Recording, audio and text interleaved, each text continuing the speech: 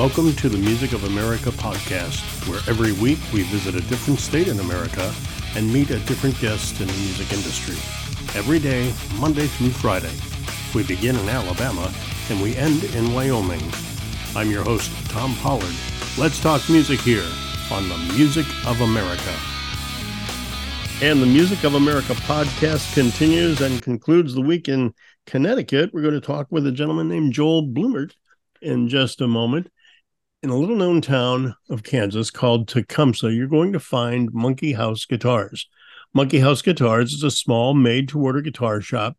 If you can think it, they can build it. Some of the most beautiful handmade guitars, meticulously designed and crafted per your specifications. Nothing by machine, hand-laid frets, everything routed and sanded in the shop at Monkey House Guitars. The Multiverse guitar is singularly one of the most innovative and interesting guitars I've ever seen made, and you can see it being made via photos on Facebook, all from the hands of luthier Mike Thompson, an amazing luthier, an amazing artisan. And on a side note, we all know cancer sucks. Well, Mike of Monkey House Guitars has recently felt the touch of what that disease can do to anyone who has a friend or loved one go through the rigors and the sorrows of cancer.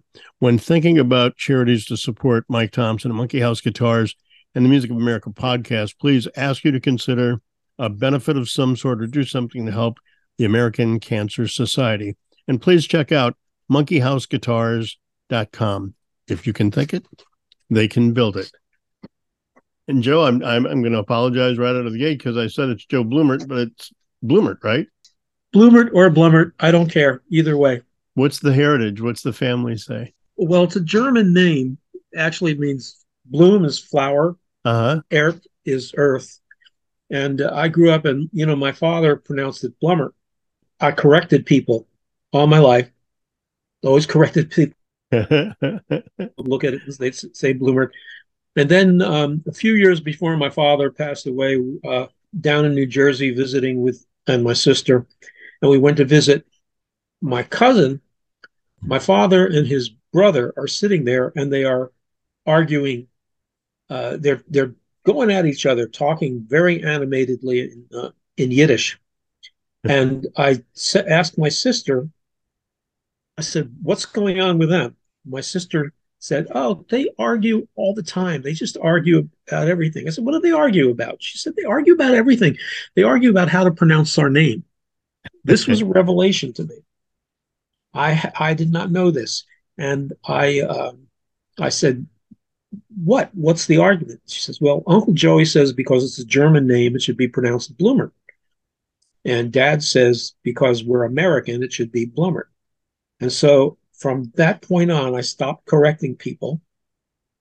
And I said, however you want to say it is fine. I don't care. Yeah, that's as long as you spell it right on the check. There you go.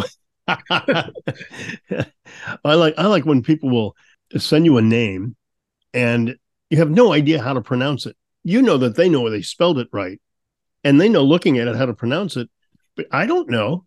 I had a guy send me one right. And the T is silent in the guy's last name. His last name is like Violetta, but he goes by Viola. How would you know that? I don't know. That's funny. So tell me about your music background, Joel. You're in Connecticut. Are you from Connecticut originally, or? No, I'm a Jersey boy. Yeah. I'm from Plainfield, New Jersey, and I grew up in the 1950s, hooked on all the singing cowboys, and and just was crazy for a guitar from the time I was a little kid, watching Gene Autry and Roy Rogers, and okay. And then there was this guy that I always saw playing guitar in all these groups in the movies that I later found out when I grew up was Les Paul playing in all these combos. And in the New York metropolitan area in North Jersey back in the 50s, there was I think it was daily, it was at least weekly, but there was a 10 or 15 minute afternoon show of Les Paul and Mary Ford. Now, I remember they did a radio show. They did a TV show too? Yeah, they did a TV show. Oh, okay. And Les Paul also recorded back then. Also recorded commercials for regional businesses. Uh-huh. Anyway, so just got hooked on guitar, and then in the '60s, the folk revival came along, and so when I was 14, I started playing, and 60 years later, and many guitars later, I'm still doing it. I played through college and all that, and I was playing clubs in the '70s, and I stopped for a long time. And 14 years ago, I had was coming to the end of 8 years of trying to rebuild a massage practice that had kind of died on me. I decided one day that I could be broke being a musician just as easily as trying to rebuild my massage practice. It would be a lot easier on my body, and I'd be a lot happier. So I decided to go back to playing. I knew that I didn't want to play bars. I never drank, and I don't like being around alcohol. So I finally, in the 2000s, I took the advice of my friend, a brilliant musician named Bill Wallach, who had told me back in the 1970s that I should try nursing homes. That's so bizarre. Yeah, and and I don't listen to people, so people tell me things that I probably should listen to, and I just go, oh yeah, okay, sure. But I decided to finally try nursing homes, and then my first 2 years of playing nursing homes, I was playing 225, 230 gigs a year. Wow. And making a living playing, making a small living, playing music for the first time. So anyway, now, I mean, I'm 74 now. And so I play about 125 gigs a year, and I But play nursing homes. just nursing homes. You don't go out. You don't I do wineries. You don't do festivals. You don't do the bar scene. I do the occasional winery or brew pub. I'm trying to get some regional brew pub things now Uh-huh. to cut down on my traveling. And there are quite a few within 45 minutes of where I live. I can do the occasional farmers market. Those are big. Yeah, Those are big. Like yeah, book fairs, farmers markets, art shows, things like that. Those are huge for a guy like you, I would yeah. think. I mean, If I can get them, yeah. if I can get them, it's they're occasional at this point. I'd like to do more of them. Okay. I would like to do more. Yeah, farmers markets are once a week, and they're usually booked a year or two or five in advance, right? Yeah, and I was doing a couple locally. They generally don't pay very well, but I just figure it's a way for me to just do something to support community supported agriculture. So I want to talk about country western music because that's what it used to be called, country western, right? And they've dropped the western, and I don't know when that happened. I was working in country radio back in the 80s, late Uh-huh. 70s. And I remember Marshall Tucker had a song called The Last of the Singing Cowboys.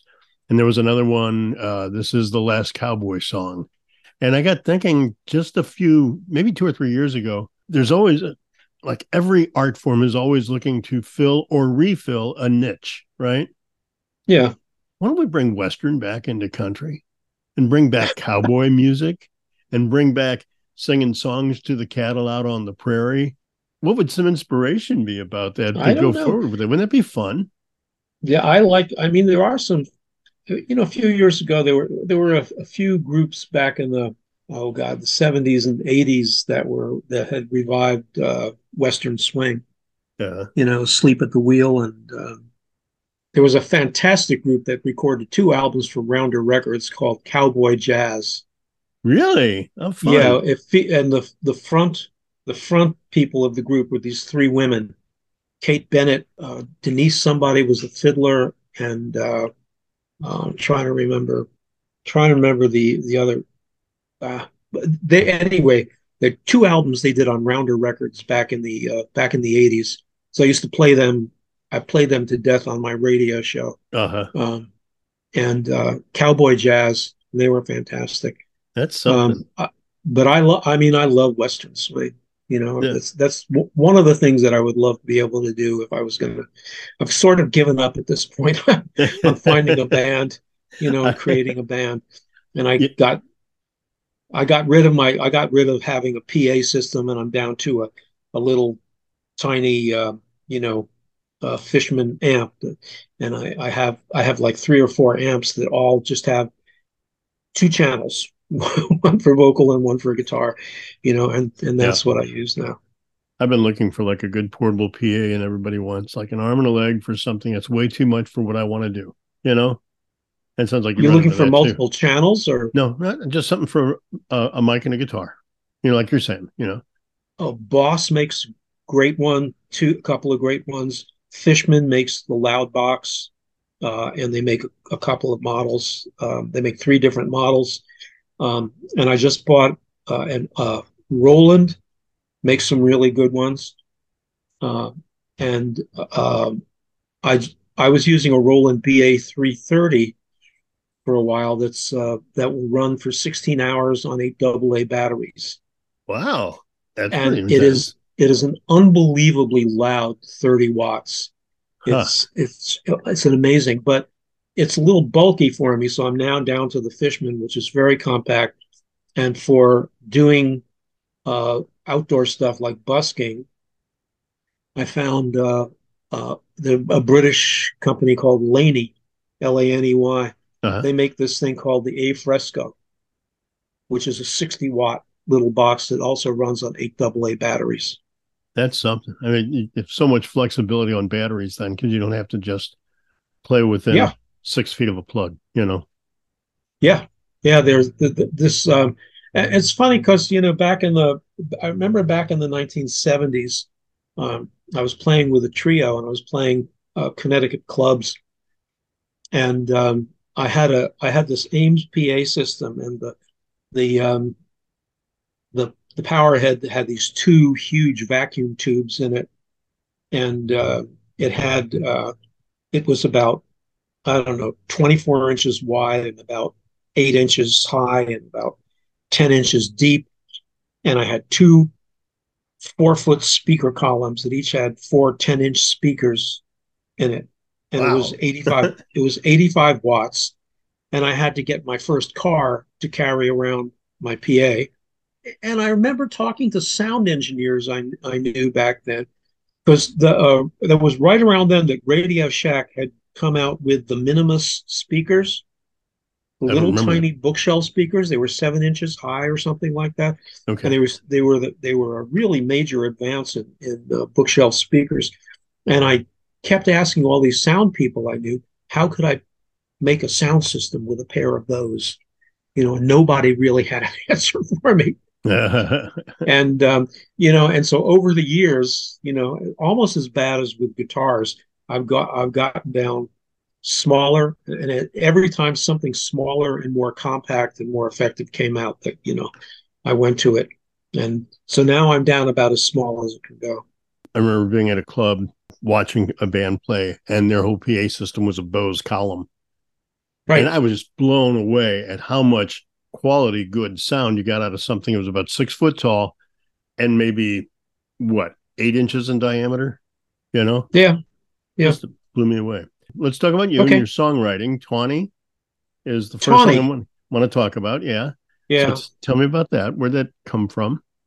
That was written for an ex-girlfriend, woman I lived with in California back in the 70s. And she grew up in Barstow, California, out in the desert. And she was a rodeo queen and a barrel racing champion. And she raised horses, and she every year she would go up to a friend's ranch up in Idaho, and she would get paid $20 per colt to green break and halter break colts. Her life revolved around horses. Her therapy for herself when she was growing up in the Mojave Desert was she would ride, and she had this Arab that she named Gandhi. Well, she Okay. pronounced it Gandhi. She pronounced it Gandhi, and she said that was her favorite horse. She would get on him, and point him in one direction, and he would just run, and he would just run. Wow. And then when she'd gone as far as she wanted to go, she'd stop him, she'd turn him around, and he'd run all the way back. And she had been in the club scene in LA and all that stuff. So all of that, stuff is in the song. We lived together in Santa Barbara. So that forms the backdrop of the song. I did that with a trio that I played with in the 70s, and it was faster. It was in a different key. And when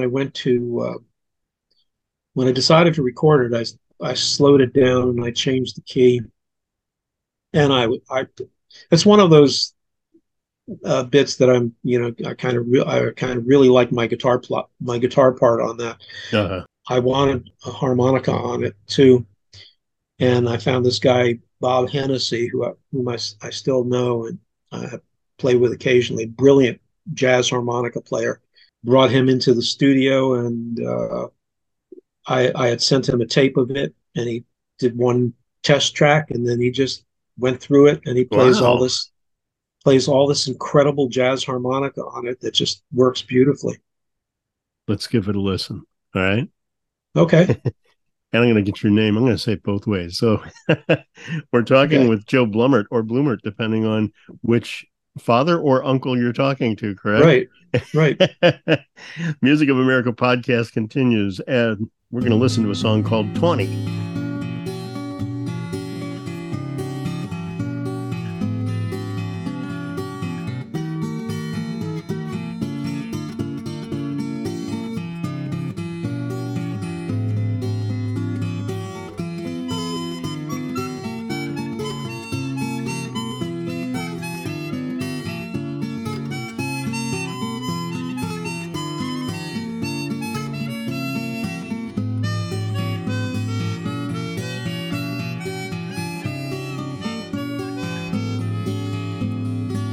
Tawny wakes in the morning, brushes the sleep from her hair, looks for a dream in the sunlight, riding ponies in the air, desert memories,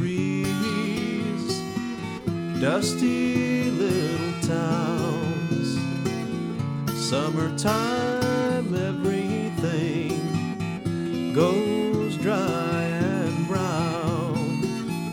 Old time stories don't bring her down.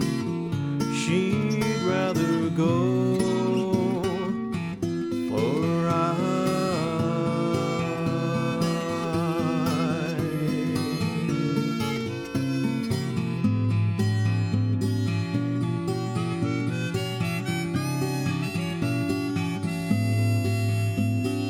right out to the river. Water's a long time gone. Standing in the dusk, she shivers, warms herself with a song. California fires, New England rain. She's seen two oceans, they just look the same. Big city scenes drive her insane. She'd rather go for a ride.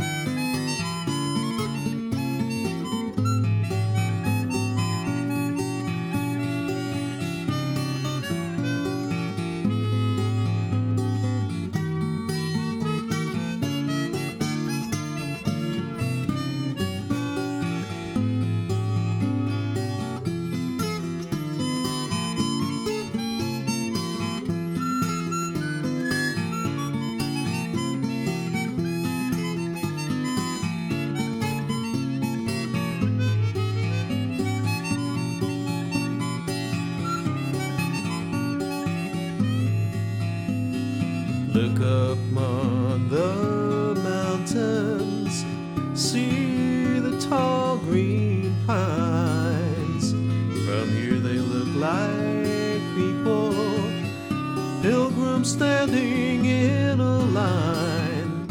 Hey, right away, find some place to go. Eagles fly the sunline, make a sign I know. Up above the canyons, up beyond the snows. Hey, hey, hey, hey, right away.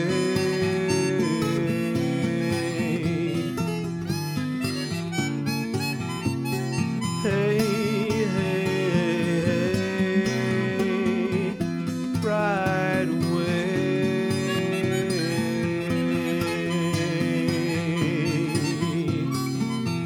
Hey, hey, hey, hey, right away.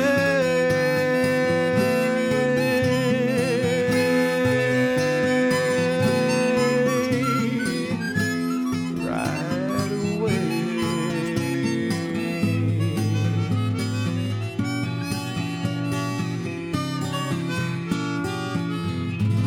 Song called Tawny. The Music of America podcast continues. I'm your host, Tom Pollard, and we'll be back to our guest, Joe Blumert, or Blumert. Did I say Joe? I'm sorry, Joel. Yeah, it's Joel. Joel. It's okay. Okay. That's one thing I'm still correcting people on. That's right. Well, at least mine's easy. It's Tom. People don't call me Tim, you know? Okay. So we'll be back, and we'll talk to Joel in a moment. Bass players, The Bag is a high-quality leather gig bag family of products that are handmade in the USA with the finest craftsmanship, beautiful, sophisticated, and very cool overall appearance. They're made with some of the finest quality leather and cushion available and meant to last you a lifetime. Literally, they've been in business 30 years in the leather industry, and they're extremely proud to introduce this whole line of gig bags called The Bag, targeted not just to the skilled professional, but also to, fun-seeking novice, kind of like me on the bass. The hope is that you're going to love the gig bags and The Bag as much as they do. The Bag from Tony Vaughn Bass Bags, www.tonyvaughn.com. See, I'm not going to make this mistake again, Joel. So, okay. Okay, cool. We were talking about cowboy music, and then a renovation of that. And this next song called Wyoming conjured up the image of, I'm drawing a blank, the Kevin Costner TV show that's on right now. I can't think of the name of it. That All one. I can think of is an old TV Western with John Smith and Robert Fuller called Laramie. Laramie. Oh my gosh. You remember Laramie. Yeah. I'm 74. Oh, that's true. So I'm but a babe then. I'm only 67.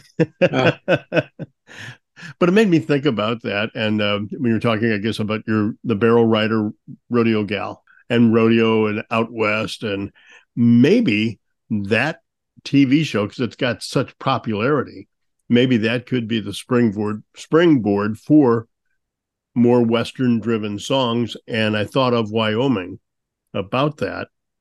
And so I wanted to say that before I forget that. So let's address that in a moment, but I want to get a little history on you. Okay. Okay. So you grew up in Jersey. How'd you get into music? What was your first style? What path got you to where you are here? Like your musical path. What was that? Well, pretty convoluted. I mean, when I was a kid, I was my mother was an opera singer. Yeah, my mother was a really, really exceptional soprano. Mm-hmm. She had been auditioning with for Broadway shows and with different companies for years. And when I was about 7 years old, she finally got her break.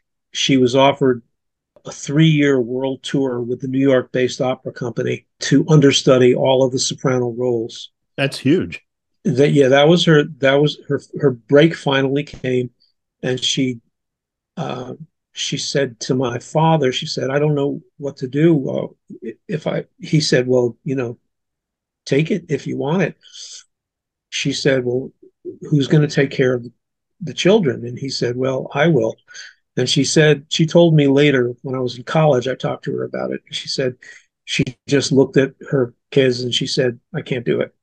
Yeah, my house was, it was just really, I grew up basically around classical music and opera. And I really thought when I was a little kid that I wanted to be an opera singer.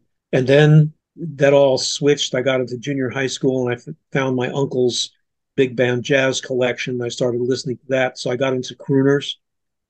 Okay. And I was listening to all the 40s crooners, and I didn't listen to a lot of Sinatra and the singers that were coming out back then, like Jack Jones and right. Ed Ames. Oh, Jim Nabors had a beautiful voice. Yeah, but he might have been a little later, though. I guess his whole thing was a little corny for me. But singers like Brooke Benton, and then at the same time I started listening to rock and roll radio. I used to listen to WKBW coming out of New York, and that's when I found WWVA in Wheeling, West Virginia. Oh, okay. And I basically just listened to everything. And then I started playing guitar when I was 14. Started out with traditional ballads and then all the folk stuff that was coming out, and Dylan, and I was crazy for Phil Oakes and old time music and bluegrass, and I went to a few Newport folk festivals. And I also, when I was 14, I discovered Brownie McGee and Sonny Terry. Started listening to blues, and I started listening to Delta blues, and it's always been pretty eclectic. Yeah, I mean, those go so hand in hand so much, though. The blues and country, they influence each other a lot. And you take the twang out of country, you got a blues song. Well, there's a lot of interchange in that. There are a lot of hardcore country fans who don't know that Mother Maybelle Carter learned her finger picking from a black neighbor. I didn't know that. That's amazing. Yeah. There was a local black musician who influenced Maybelle Carter's picking. At Newport Folk Festival, I think it was 1669, the Everly Brothers were there. They had just reunited, and they were doing this Las Vegas act that was really, I thought it was pretty tacky, but and I was kind of disappointed because I love the Everlys. But one of the real turning points for me was in terms of my guitar playing was when the Everly Brothers were at Newport. They brought out their father, whom I was not aware of, but Ike Everly was an early star of the Grand Ole Opry, and he was a killer fingerstyle guitar player. Wow. He played all those old parlor rags, and when I heard Ike Everly play, I just sat there with my mouth open, and he finished playing, and I just said, I want to do that. Yeah. Oh, cool. And that led me to the ragtime players of the 20s and 30s, Blind Blake and Big Bill Brunsey, and and then there's all those great country players too. I mean, Chet Atkins is the obvious one. Jerry Reed. There's a guy I listen to now and watch on YouTube, Scotty Anderson, who's one of the world's killer guitar players. And I also listen to a lot of jazz. I listen to a lot of jazz players too. Well, you said you had an eclectic taste, and you read a lot of blues, opera, country, and jazz. It doesn't surprise me. Folk music of the 60s and 70s, that all fits with somebody that you've got such a diverse background. You seem to have settled, though, on not settled, landed.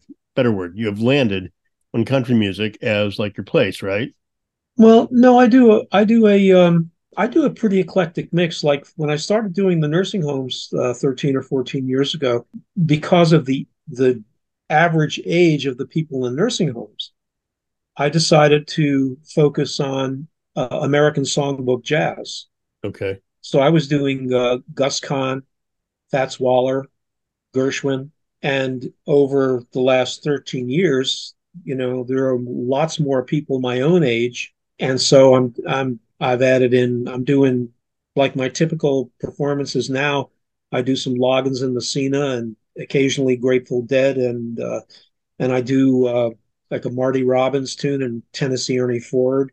Wow. And Guy Mitchell. And I have my favorite Cajun musician is Wayne Toops. And Not I do a familiar. Wayne Toops song.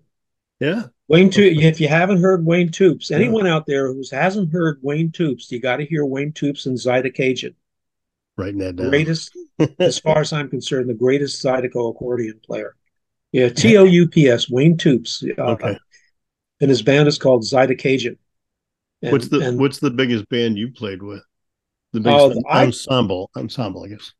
um, in terms of working, I was with a trio for a couple of years back in the 70s. Um, and we were called Off the Wall. It was just me and a bass player who also switched off on guitar, and a woman named Barbara White who lives in New Hampshire. She lives right near Monadnock.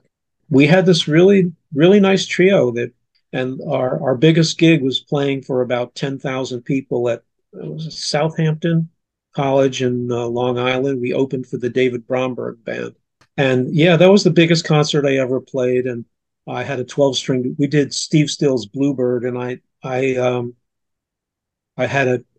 played 12 string guitar exclusively, and I had a 12 string guitar solo in Steve Still's Bluebird, and I got a standing ovation in this gym full of like thousands of people. That was Yeah, it. That was cool.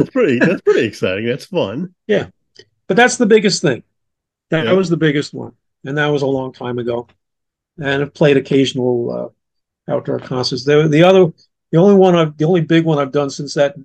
In 2005, I won the Connecticut Blues Society Solo Duo Challenge, and that sent me to the International Blues Challenge in Memphis Uh-huh.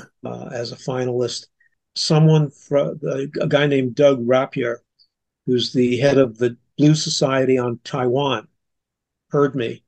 It took some maneuvering, but I went to Taiwan for a month as the guest of an arts organization called the Dream Community, and I spent a month in Taiwan, and I played Taiwan Blues Bash 3.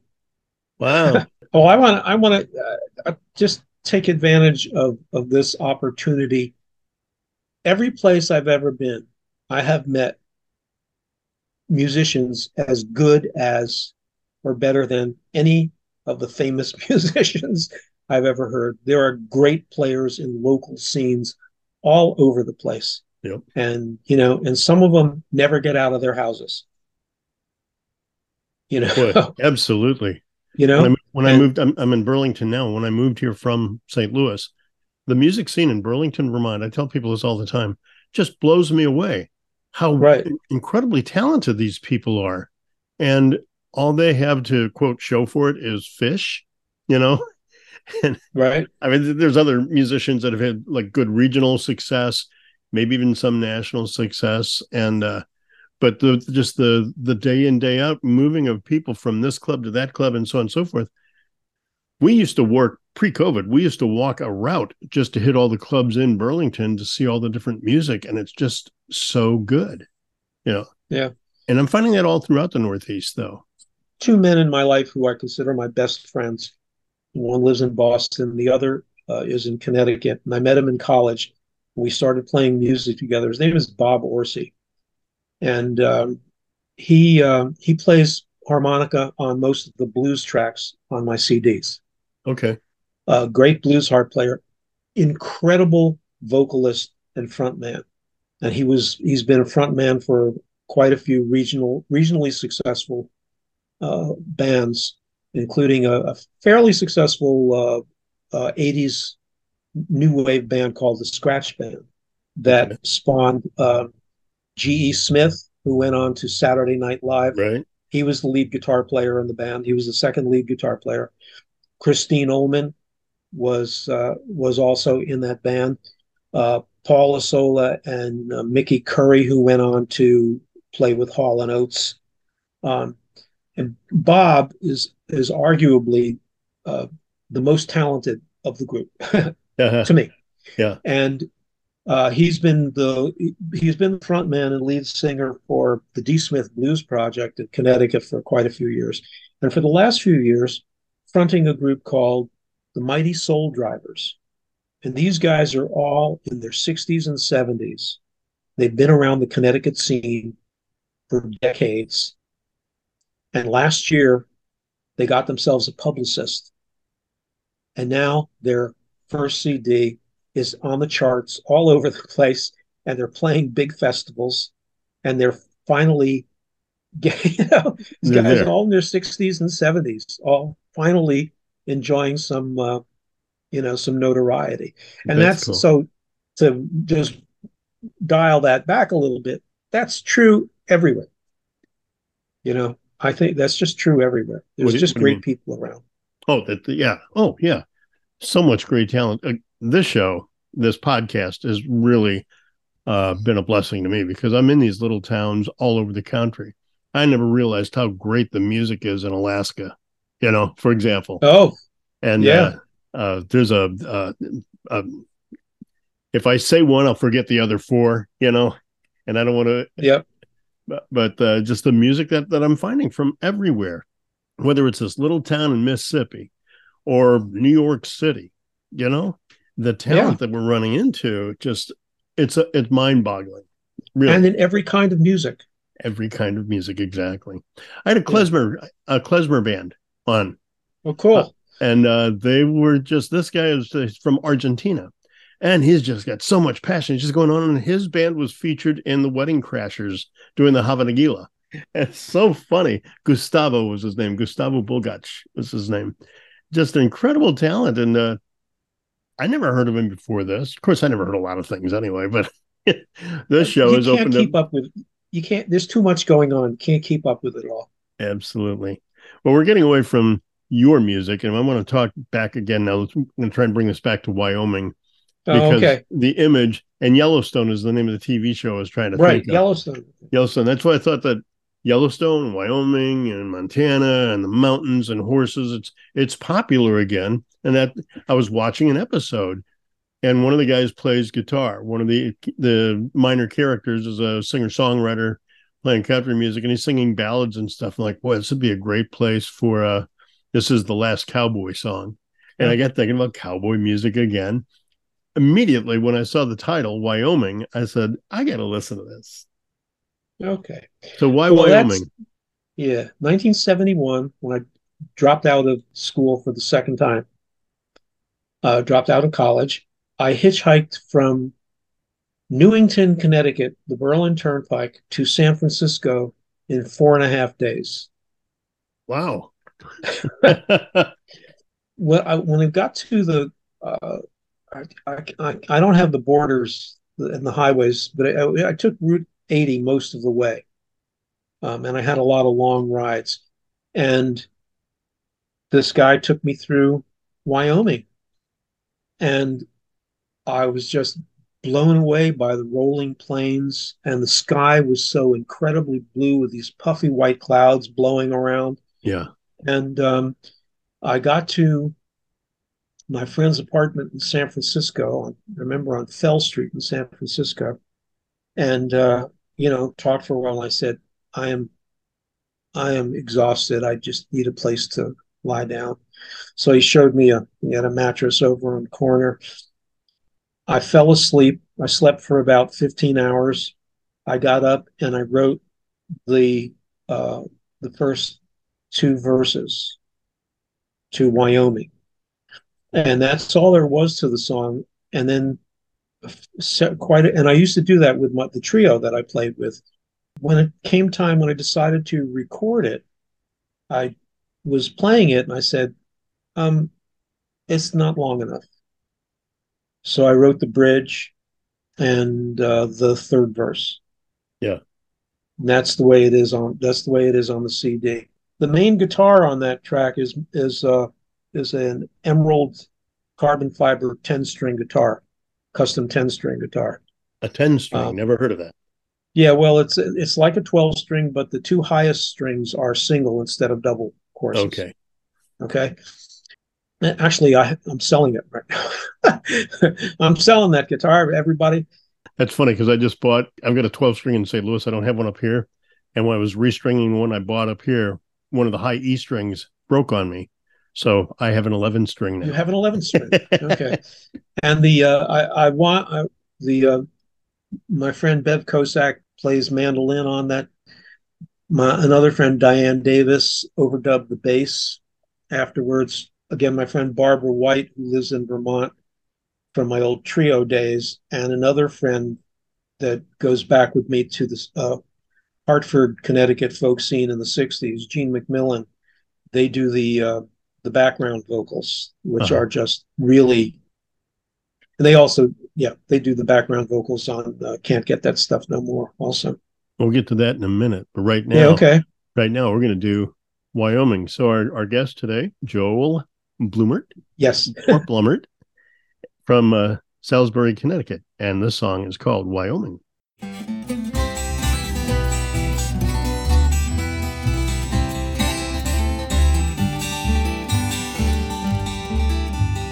Coming through Wyoming, mountains covered with snow,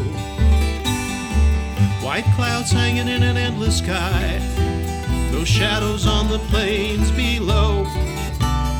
3 days to come out to this desert, I've got 1,000 miles to go. I'll worry about tomorrow when it comes around, 'cause today is all I know. East Wyoming was green and cold, going west got desert and dry. Swore to myself, riding that highway, I never saw so much sky. She's a hard old land, and before the roads, she must have watched a lot of men die. But she's in my blood and I'm going back again, though I couldn't tell you why. Oh, Wyoming, the first time felt like home. I'll be homing when I ride your hills, across your plains I roam. I'll be back, Wyoming, though I just can't say how or when I'll be coming back your way. Every time I get to feeling, that feeling just might fade, I look in any nighttime sky and see black Wyoming jade.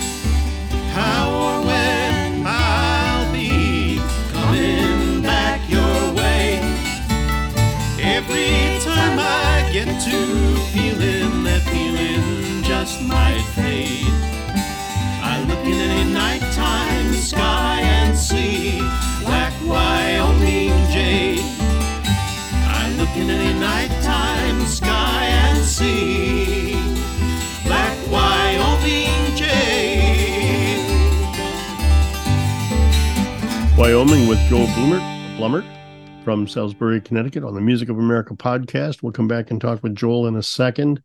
We were talking briefly about mandolins, octave mandolins, Joe Mendel's signature piece of art, gives you that sweet tone that's somewhere between a mandolin and a guitar. It has that mandolin punch while delivering the sustain and range of a guitar, and he builds them for your specifications. You may prefer the Adirondack top to the Sitka, maybe the black walnut, mahogany, rosewood, or maple. You select the wood, you select the style, and Joe will make it for you. You make your very own octave mandolin, impart flavor of their own special tone. I call them Mendel's Mandos.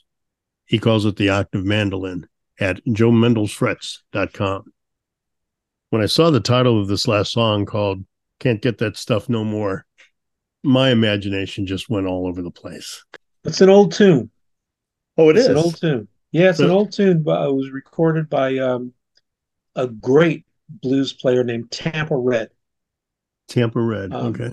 Yeah, Tampa Red was recorded back in the 30s. And there have been a couple of recent popular recordings of it that have been featured on some of our regional radio stations. I think mine is better. That's one of the tracks that I'm, really happy with and really proud of. Who plays with you on this, or is it just you? The bass player again is Diane Davis. Actually, I can't remember if my friend Bev plays mandolin on it, but I do the guitars. Okay. The basic guitar track again is the 10-string Emerald. I overdubbed the lead guitar parts. The same two women, Jean McMillan and Barbara White, came into the studio, and they listened to it. It took them about 7 minutes to come up with a vocal arrangement, and they nailed it in 2 tries. That's so cool when you've got that kind of talent that you can work with. They just come in and say, yeah, I'll listen to this. And then that's the way I like to do things. I'm getting ready to finally do a third CD that's going to be all originals. Oh, really? I realized I've probably written about 50 or 60 songs over the years. Uh-huh. And some of them I wouldn't do for anybody. they just don't work. But as I went back through my books of lyrics and I looked at stuff, I just realized that, some of them are actually pretty good songs. I don't have the resources for doing, like a big album again. So there's a local combination studio and music center called the Music Lab in Canaan, Connecticut. They're on YouTube. I'm just going to go in and sit down with a couple of mics, and I'm going to just do a CD. I'm probably going to I've put together about 30 songs that I'm going to do. That'll be fun. Finally get them recorded. That'll be fun, but that'll be tough. 30 songs? Yeah. Nah, not in one sitting. You got to do them like 2 or 3 at a time. Okay. One of them is a really good country song that no country station will ever play. Because of the lyrics, because of the title. Yeah, because of the lyrics. It's a song that it's really an anti-drinking song. It's a song about alcoholism. Oh, okay. And how it destroyed a family. Yeah, maybe that won't go over too well in a country song. But so let's hear this one. This was what, Tampa Red. Is that what you said? Tampa Red did this one. Tampa Red he had a long career, fantastic slide guitar player, among other things. Well, we're going to hear your version of it, and then later I'm going to Google Tampa Red. I'm going to see if I can find them on Spotify so I can listen to the comparison. Okay. But for right now, we're with Joel Blumert, and we're going to hear his version of Can't Get That Stuff No More.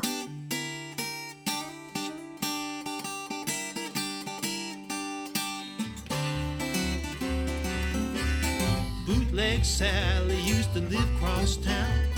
Now the law went and they closed her down, and you can't get that stuff no more.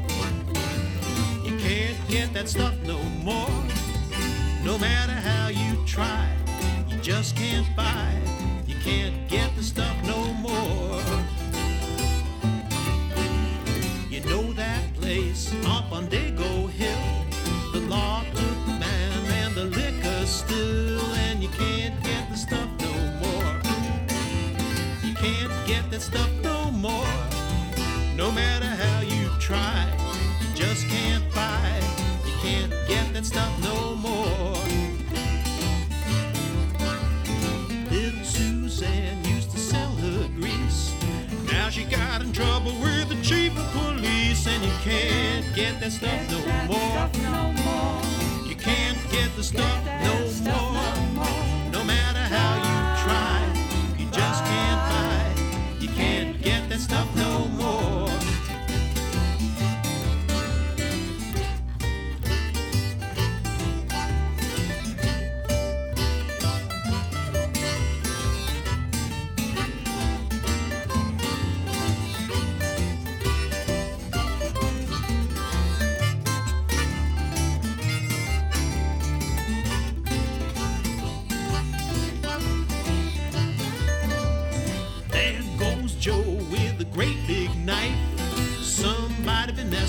With his wife, and you can't get that stuff no more.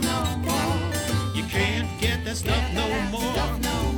No matter how you try, you just can't buy it. You can't get that stuff no more. Down on State Street they used to give it away. Now you can't get it if you offer to pay, and you can't get that stuff no more. Now you can't get that stuff no more. No matter how you try, you just can't buy it. You can't get that stuff no more. All of the gals used to walk the street. The law done run 'em off his beat, and you can't get that stuff no more. You can't get the stuff no more. No matter how you try, you just can't buy it. You can't get the stuff no more. Now we play it.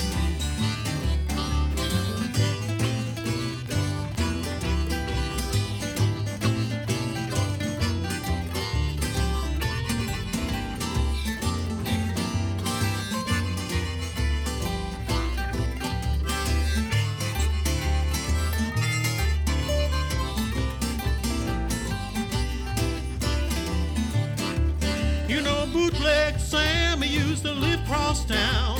The law went there and they shut him down, and you can't get that stuff no more. No, you can't get that stuff no more.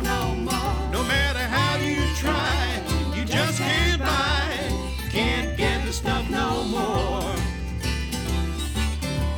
And you can't get that stuff no more.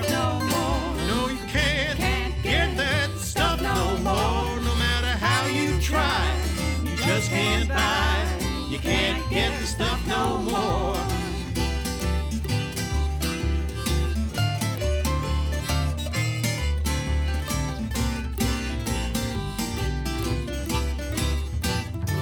Can't Get That Stuff No More with Joel Blumert from Salisbury, Connecticut. And before we say goodbye, Joel, this is the section where we ask you to shamelessly self-promote. So you said you've got a CD coming out. So when that's out, where will we find it? Where will we be able to buy it? And where are you playing from September on, where people can come see you if they want to? Well, that's not a nursing home. Yeah. As far as the next CD, I haven't started that project yet. I'm hoping to start it in the next few months. I would direct people to everything that I do is going to be under my name up on YouTube.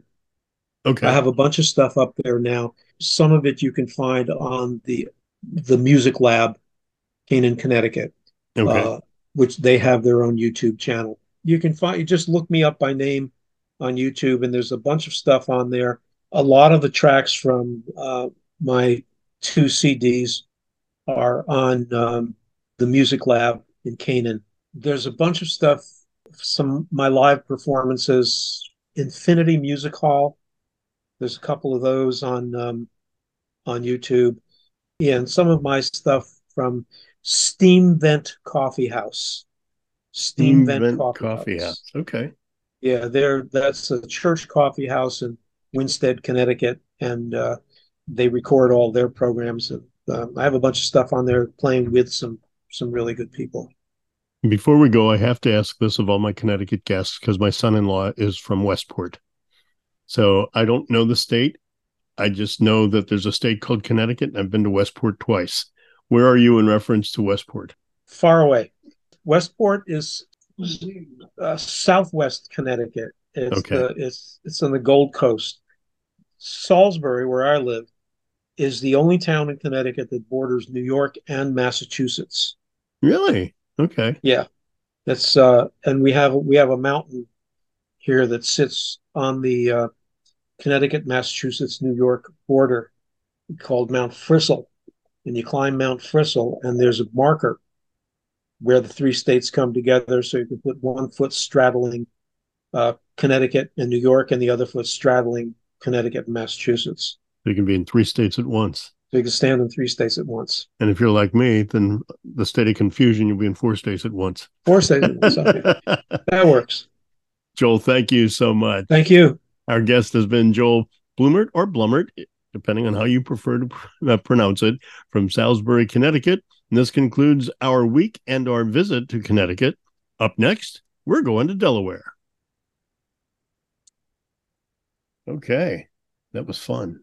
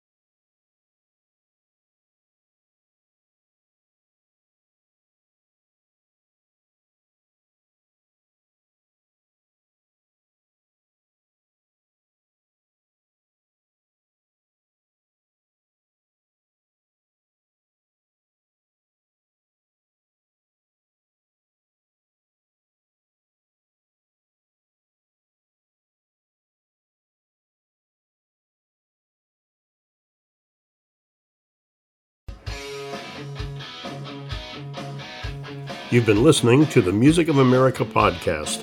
If you like today's show, please go to the website at www.musicofamericapod.com or our Music of America podcast Facebook page. Like us and follow the show and episodes. We tally the votes of all our shows, and the most listened to shows will be rebroadcast on our best of shows at the end of the season. I look forward to having you with us again and listening to the Music of America.